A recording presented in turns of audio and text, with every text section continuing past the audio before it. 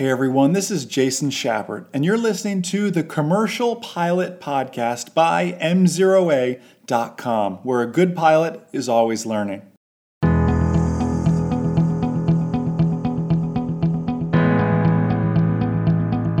What on earth is pivotal altitude, and how do we use it as it pertains to eights on pylons? Hey everyone, Jason Shepard here of M0A.com, and you are listening to the Commercial Pilot Podcast this week, brought to you by the new Bose A20 headset. If you've been watching any of our videos recently, you've seen me flying with my new Bose A20 headset. We have them for the entire team now.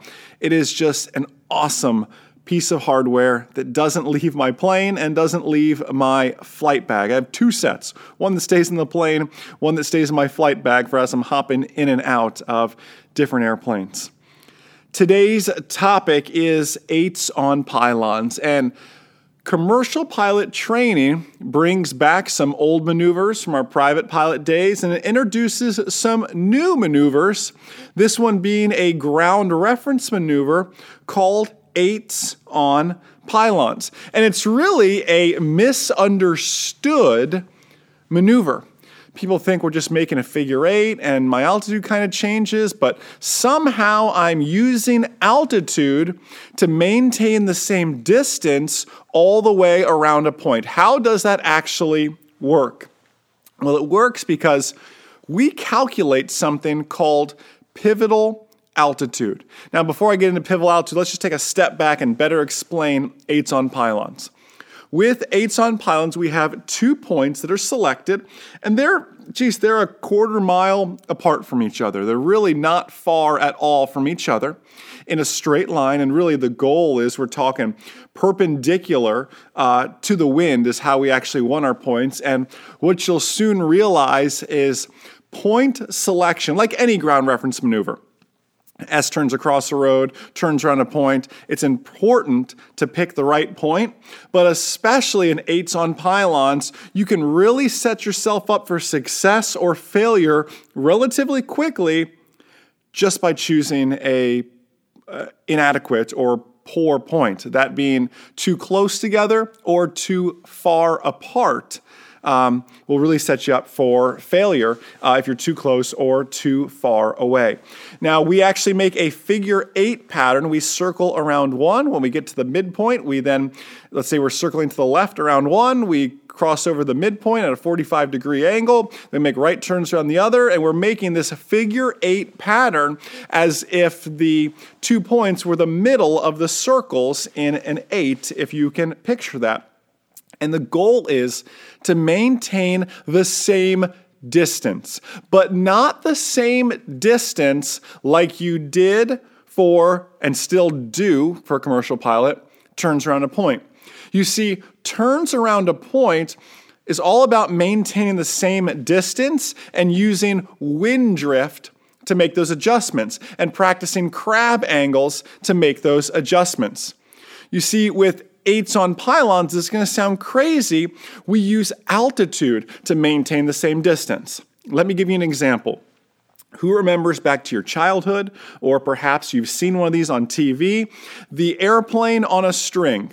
You've got a stick in your hand, the airplane's on a string, and you spin around in a circle, and the airplane flies. The airplane is attached to us on a string, right?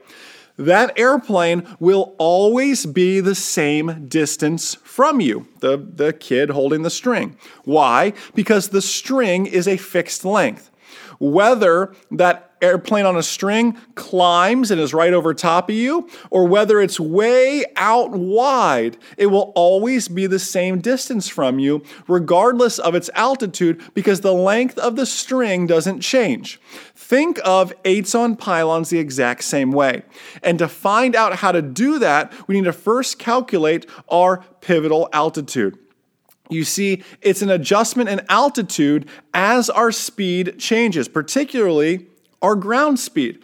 Going back to the string example, I'm much faster ground speed-wise when? The faster the ground speed, the higher my pivotal altitude is. Just like when I'm on that string, and if I was up right above your head spinning it, I'm rotating at a much faster rate. I'm traveling much faster than I would be the lower that airplane is. It adjusts speed, but always maintains the same distance. So the slower, the lower pivotal altitude. Now, to calculate pivotal altitude, we take our ground speed squared, then divided by 11.3 for knots, or divided by 15 if you're looking for miles per hour. This is something, obviously, you calculate ahead of time. You don't get up in the air and go, okay, my ground speed is this, so let me square it real quick, and then divide it by 11.3. There's it, my pivotal altitude. Got it. No, you calculate this down on the ground ahead of time, estimating your ground speed for the winds aloft at, now you're still doing this at around 1,000 feet or so. So you can get away with using winds aloft at 3 and a METAR and kind of interpolate between the two, favoring the METAR a little bit more. Ground speed squared divided by 11.3 if it's knots, or ground speed squared divided by 15 if you're looking for, or if you're working with miles per hour. So, and again, you divide based on what is your ground speed? Is your ground speed in knots? Okay, divide by 11.3 is your ground speed in miles per hour.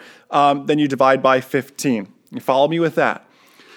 So now that we have our pivotal altitude, let's say it's 1,000 feet. That is our baseline to where we start our maneuver. And it goes back to talking about how important setup and pylon choice actually is. And if you're an online ground school member of ours, you can actually see this process. In that video, I actually fly and I share how I find points, because you want to find points that are perpendicular to the wind, a 90-degree angle from the wind. So what I'll normally do is I'll fly with either a direct tailwind or a direct headwind, and then look for 2 points that are perpendicular to me. So I can look for that. And what I'll do is I'll find those 2 points, because it's not like you can pick them out in the distance unless you've used these points previously and the wind just happens to be the same as it was last time. What I'll normally do is I'll fly, I'll choose my 2 points, then I'll turn around and fly outbound 30 seconds or so, and then come back around, set up for my 8s on pylons. Point selection is that important that I determine them ahead of time, literally look at them straight down, make sure everything's satisfactory, and then fly back out so I don't lose the points. 180 degrees followed by another 180 degrees. So I fly with that tailwind to really search out my points. I then circle back, and you want to enter on a 45-degree entry to your first point. Now, as you're flying towards that first point, you actually, and this is the best way I've done it, set your wingtip down on the point. Picture it. You're on your 45-degree entry. That point comes abeam you, and you start your turn. You literally take your wingtip and let it touch that point. Not literally, but you line of sight. You understand what I'm saying? You're up at 1,000 feet. AGL. I let my wingtip visually touch that point, and then I start observing.